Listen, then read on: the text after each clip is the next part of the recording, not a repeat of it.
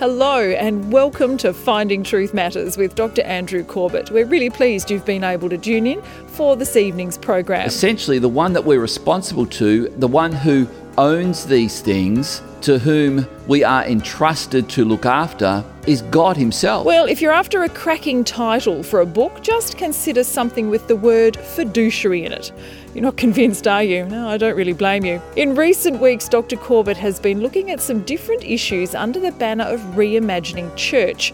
It's about taking another look at what our role in the church is. So this week, a cutting-edge look at the church's fiduciary responsibility. Get comfortable and let's join Dr. Corbett now. My preaching mentor, Dr. F.W. Boreham, who died in 1959, in his autobiography, he made a point to young pastors, and even reading it some 60 years later, I still took it to heart.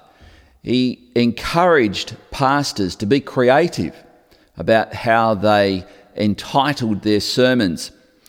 I'm afraid if Dr. Boreham was alive to hear the title of this message, which is a continuing part of our Reimagined Church series, I think he'd be pretty disappointed. The title of this message is A Church's Fiduciary Responsibility. I think he would roll his eyes at that title. In fact, even in writing, the same thing applies. My lecturers in creative writing, when I was studying this at degree level, they also encourage you to be creative with your titles and have them as a point of interest. And I think if anyone's just heard my title is A Church's Fiduciary Responsibility, they'd probably yawn. So I've committed the opening error that every preacher in the know and every writer who knows anything about grabbing people's attention for what you're about to say, I think I've failed at the first post. So with that in mind, I think I need to pray. So would you join me? Father, help me now as we look into your word and see your heart, your desire, your plan for your church. Help me to deliver your word faithfully. May people hear you, and may I and my voice vanish in behind your word, I pray. In Jesus' name, amen. So, having established that fiduciary responsibility is not a great title for a sermon, I think I need to just explain to you what this mysterious word fiduciary means. When it's used by a local church, of course, if you are from a banking or accounting background, you would appreciate this word. This is probably your bread and butter terminology. It's used all the time. It actually comes from the Latin word fide or feed, which is where we get fidelity or trust. And so its Latin word, for those who are wordy types, is fiduciarius, and it actually means trust. Into English, we translate it as fiduciary. It has to do with trust of things that belong to someone else. Ultimately, when you give money to the church, when you give of your time to the church, when you give of your talent and your expertise to the church, you're not entrusting us with those things. We are not being fiduciary about your things in a way. Actually, when you give those things to the church, you are doing it with a heart that says, God, this is yours, I give it to you.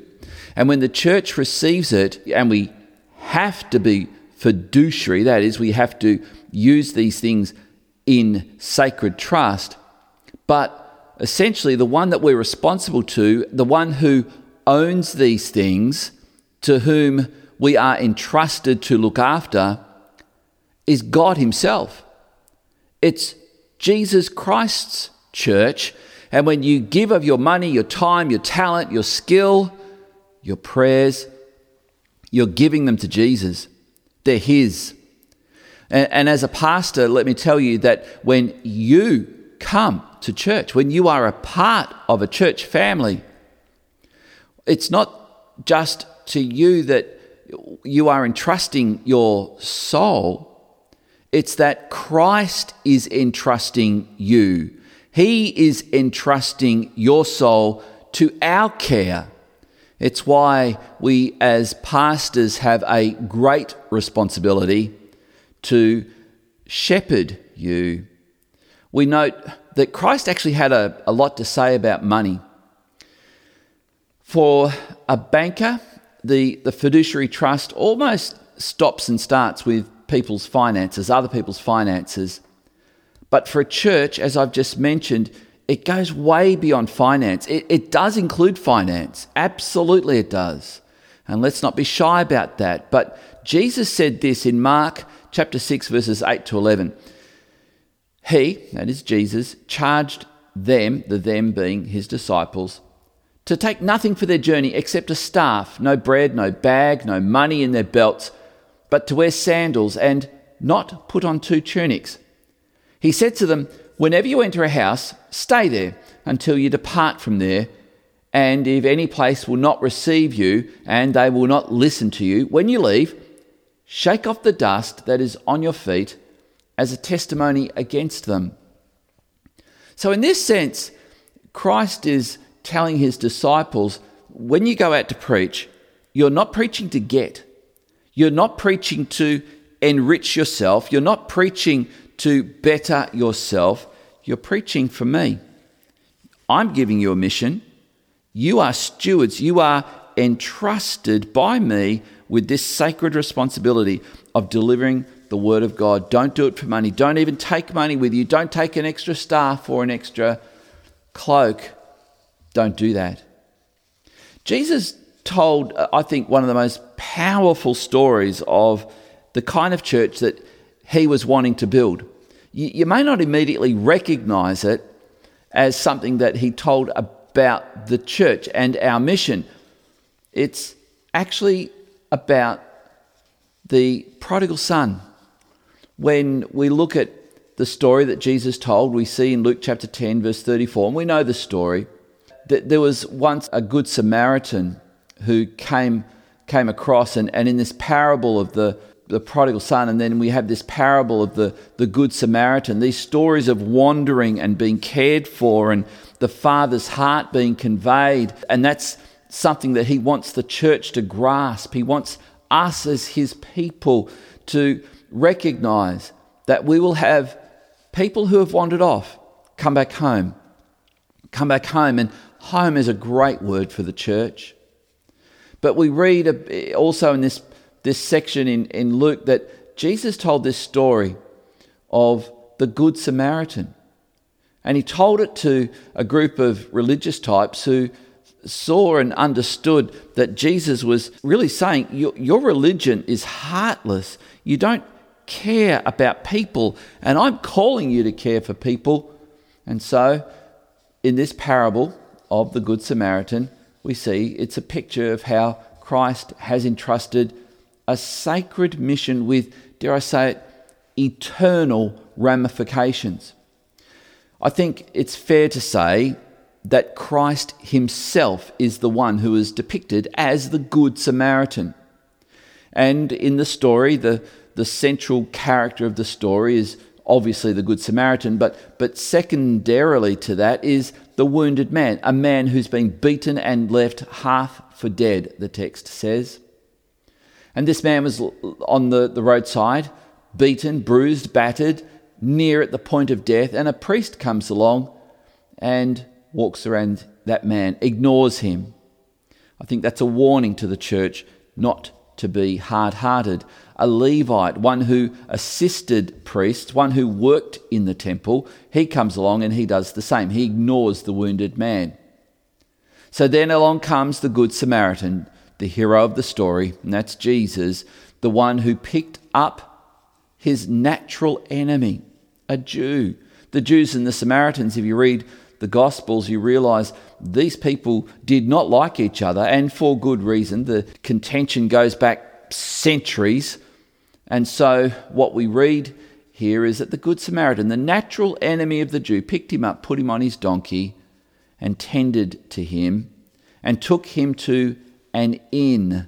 We read in Luke chapter 10 and verse 34, he went to him bound up his wounds, pouring on oil and wine. Then he set him on his own animal and brought him to an inn and took care of him.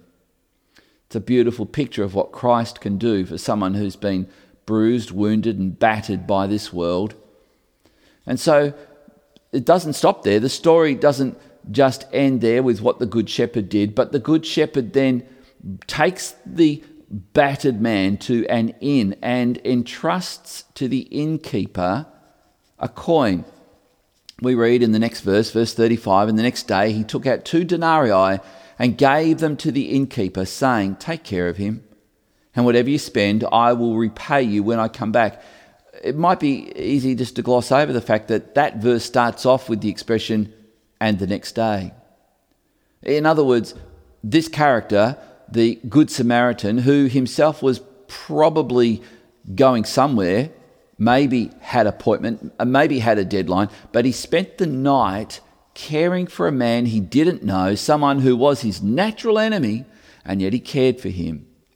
He took care of him, and then to get on his way, he gave to the innkeeper 2 denarii, which is, I guess, the equivalent of 2 days' wages, and told the innkeeper, again I say, "Take care of him.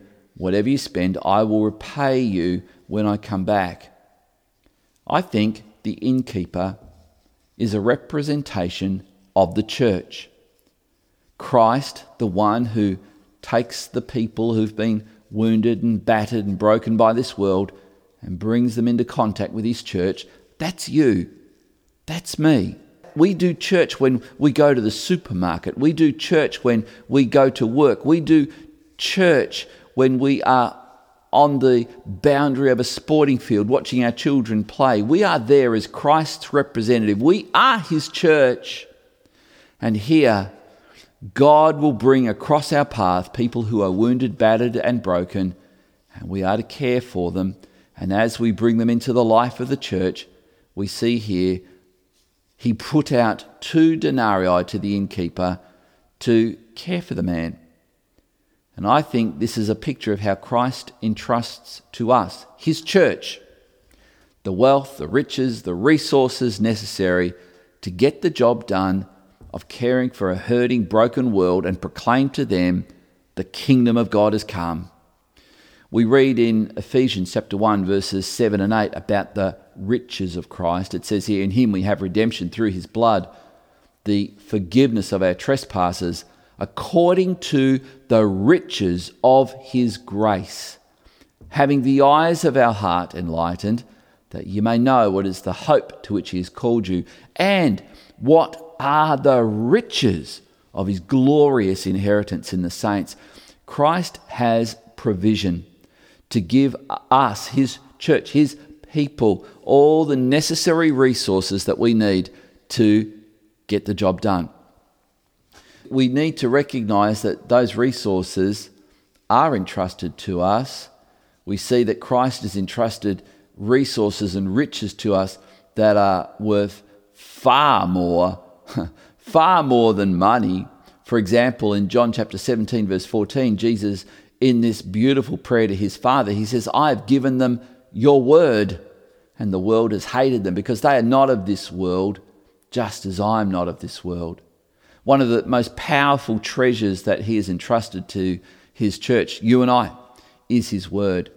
I think perhaps we take for granted the power of the word of Christ to change a life, fill a despairing heart with hope, and we have it, and we have probably multiple copies of it sitting on our bookshelves, and we need to be prepared to read it, live it out, and share it with others. Let us not take for granted that this is a beautiful treasure that we have, that Christ has given us. We're told that we need to recognize that Christ can meet all of our needs. Whenever we face need, it's an opportunity to come to him in prayer. I wonder how often we would come to prayer to seek the face of God if we had all the money in the world. In Luke chapter 12, verse 24, Jesus says this, "Consider the ravens. They neither sow nor reap. They have neither storehouse nor barn, and yet God feeds them. how much more value are you than the birds, Jesus tells his disciples. Don't worry about the resources. I'll get resources to you. And how does he do it? It's through God's people. It is through God's people. Money, we need to understand, Jesus had a lot to say about money. The New Testament has a lot to say about money. And what you're about to hear me say is not what American televangelists say. I'm not going to make any wild promises that if you give, you will get more back. I'm not going to make those promises, even though many times I've heard people share their testimony and say that when they put God first by their giving, their generosity, they never lacked. Money is actually an emblem of a person's life. We go work a job, we exchange our time, that is, those parts of our life that we will never get back. We exchange our time for money. We're paid usually by the hour. The time we give our employer is a portion of our life. In one sense, giving is an act of worship because God calls people to honour him with the first of their wealth. And I suggest the first of our wealth begins with our time. When we take the time to turn up in God's house, we are putting God first. And money becomes a symbol of it. It becomes an emblem of it. It becomes a token of where our heart is at. Proverbs chapter 3 and verse 9 says this, "Honour the Lord with your wealth and with the first fruits of all your produce."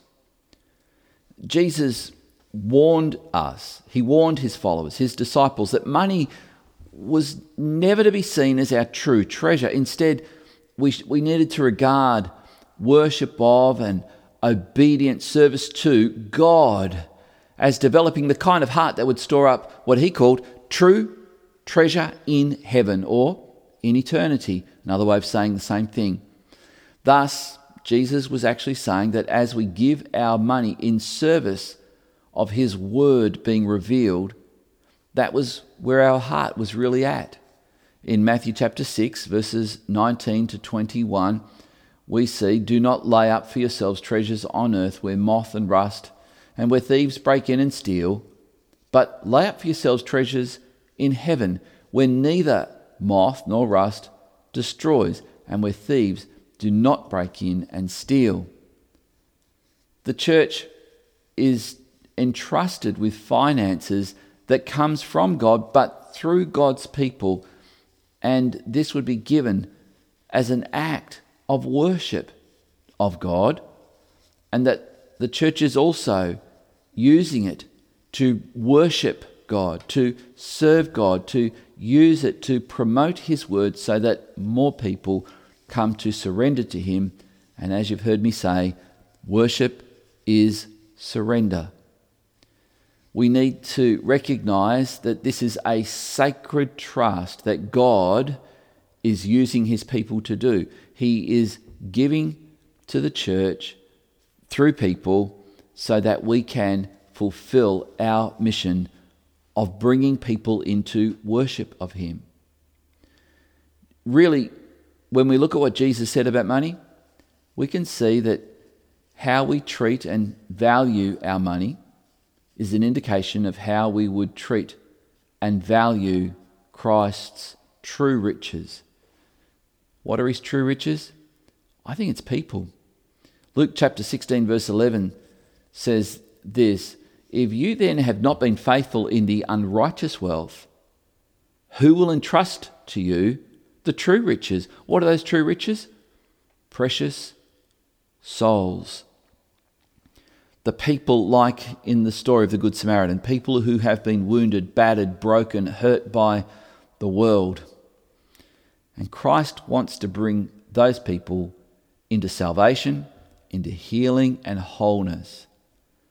I think this is a powerful point, that the true riches that Christ has entrusted to us, yes, it's money in one sense, but that's riches. The true riches includes, number one, his word.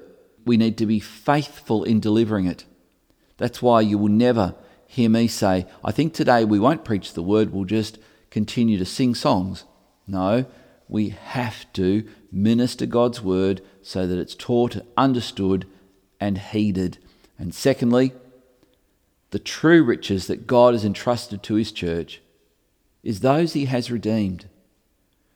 In addition to these true riches, he supplements a church with things that are far less valuable, like money, buildings, property, and the possessions that they have.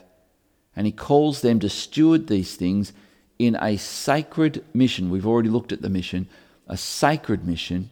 So we see from the very outset of the church's birth, as we've already looked at how the church began, that people gave generously to the church because their heart was so full of worship for God that their money became an act of worship.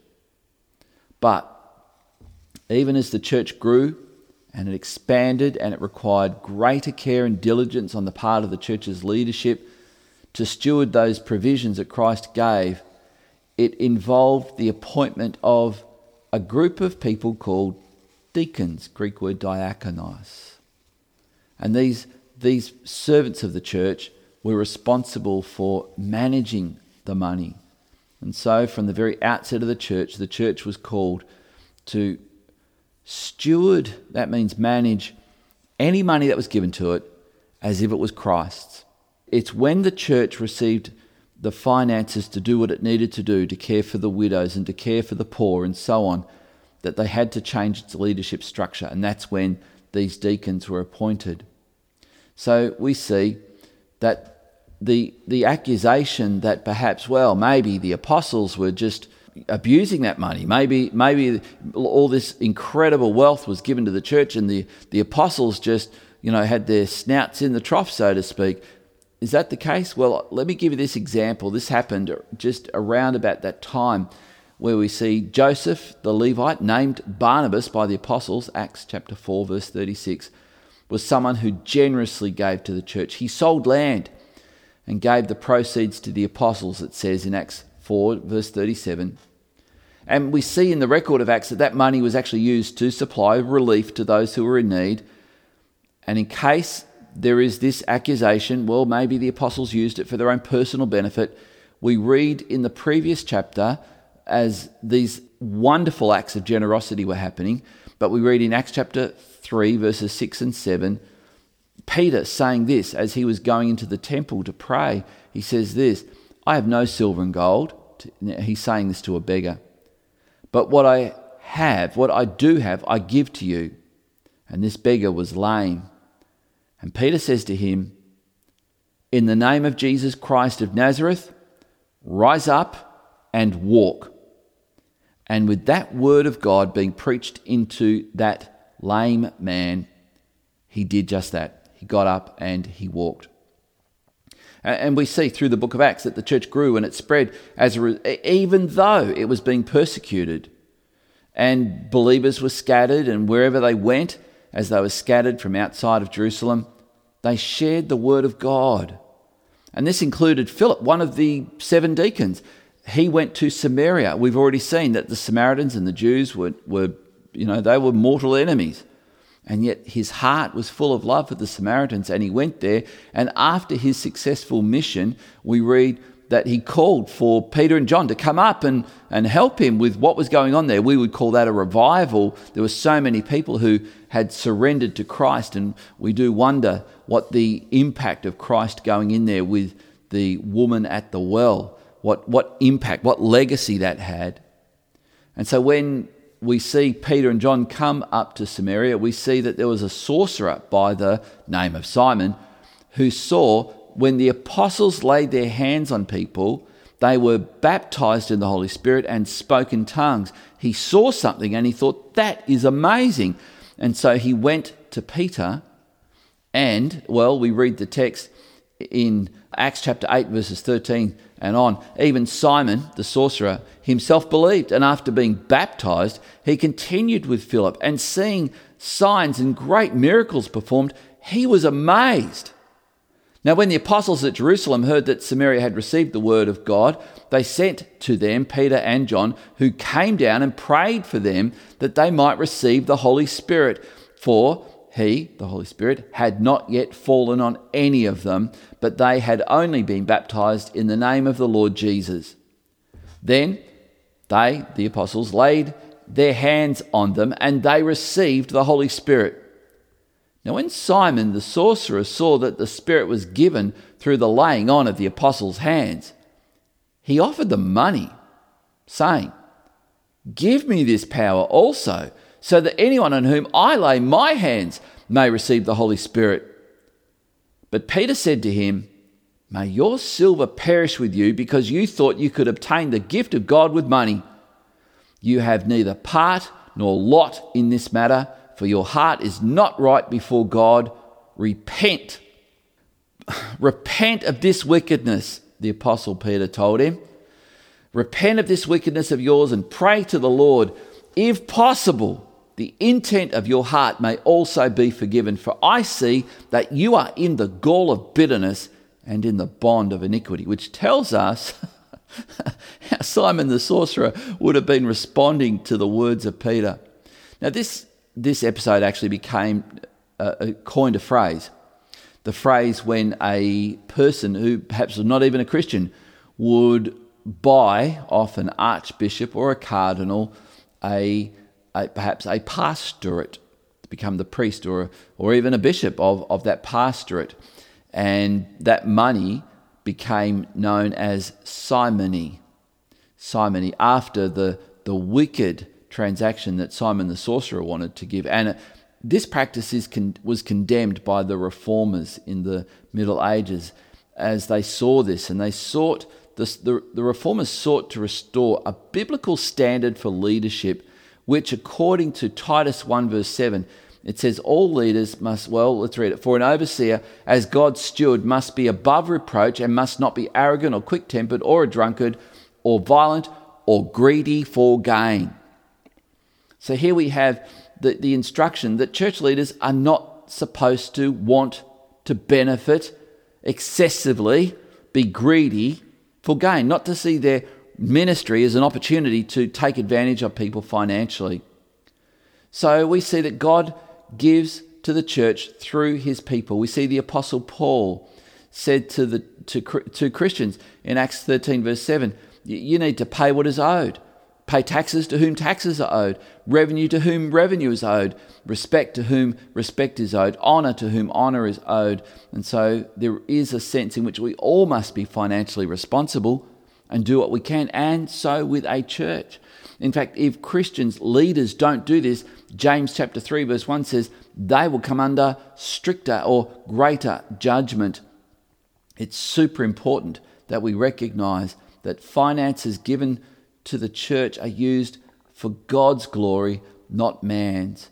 So we are all stewards, and we are all responsible for stewarding Christ's wealth. I think we need to know why the church exists. I think we're to be like the innkeeper, to make Christ known, to know him and make him known. And by believers supporting the church in that vision, supporting the church in that mission, we as a church are entrusted. We have here's that word, a fiduciary management responsibility to care for the wealth that you have given, but really you've given it to the Lord. So ultimately, to care, a fiduciary responsibility to care for the wealth, resources, and true riches that Christ has given. Let's pray. Father, help us as a church to manage the resources, the wealth, the true riches that you've given us, especially people, souls. Help us as an eldership team to shepherd people well without any thought of benefiting financially or taking advantage of anyone financially, and help us as a church to be generous with how we support our mission partners like City Mission, like Compassion International, like Wycliffe, like our partners working in northern Nigeria, working in northern India, northern Asia. Help us, Lord, to be diligent in how we make Christ known and make him known to a people who do not yet know him, that we, the church, might know Christ and make him known. Now, Father, I pray for those perhaps who have had suspicion about the church and our dealing with finances, or any church and they're dealing with finances. Help us to be a church that is transparent and does what we do with finances to your glory. I pray, Lord, that as the apostle said, we will pay our bills, we will do what we need to do, and for that we know that the gospel, the water of the gospel, is utterly free. But Lord, that water's got to go down some pipe. The water of the gospel is free, but someone's got to pay to put in the plumbing. And I pray, Lord, that you would bless everyone who gives to their local church, who tithes and gives offerings and supports projects of their local church. And now, Lord, I pray for each one who've joined with me now, whether here, whether in their car, their kitchen, wherever they might be, anywhere in the world. Father, I thank you for this technology, that we can take this word preached here and it can travel around the world. And now, Lord, may they know the love of God the Father, the grace of the Lord Jesus Christ, and the fellowship with the Holy Spirit. In Jesus' name. And everyone said, Amen. If you'd like to listen again, or you've missed a program, you'll find an archive of all previous episodes on our website, findingtruthmatters.org. For tonight's program, select a church's fiduciary responsibility from our online store. You can also find the podcast by subscribing to Finding Truth Matters on iTunes, Spotify or SoundCloud. As we've heard tonight, church is more than just a visit on a Sunday kind of deal. The church, and hence those of us in it, carry responsibility for those around us, even those in our community we don't know yet. More from Dr. Corbett next week. Dr. Corbett is pastor of Legana Christian Church and president of ICI Theological College Australia. We look forward to joining you again at the same time next week for another Finding Truth Matters.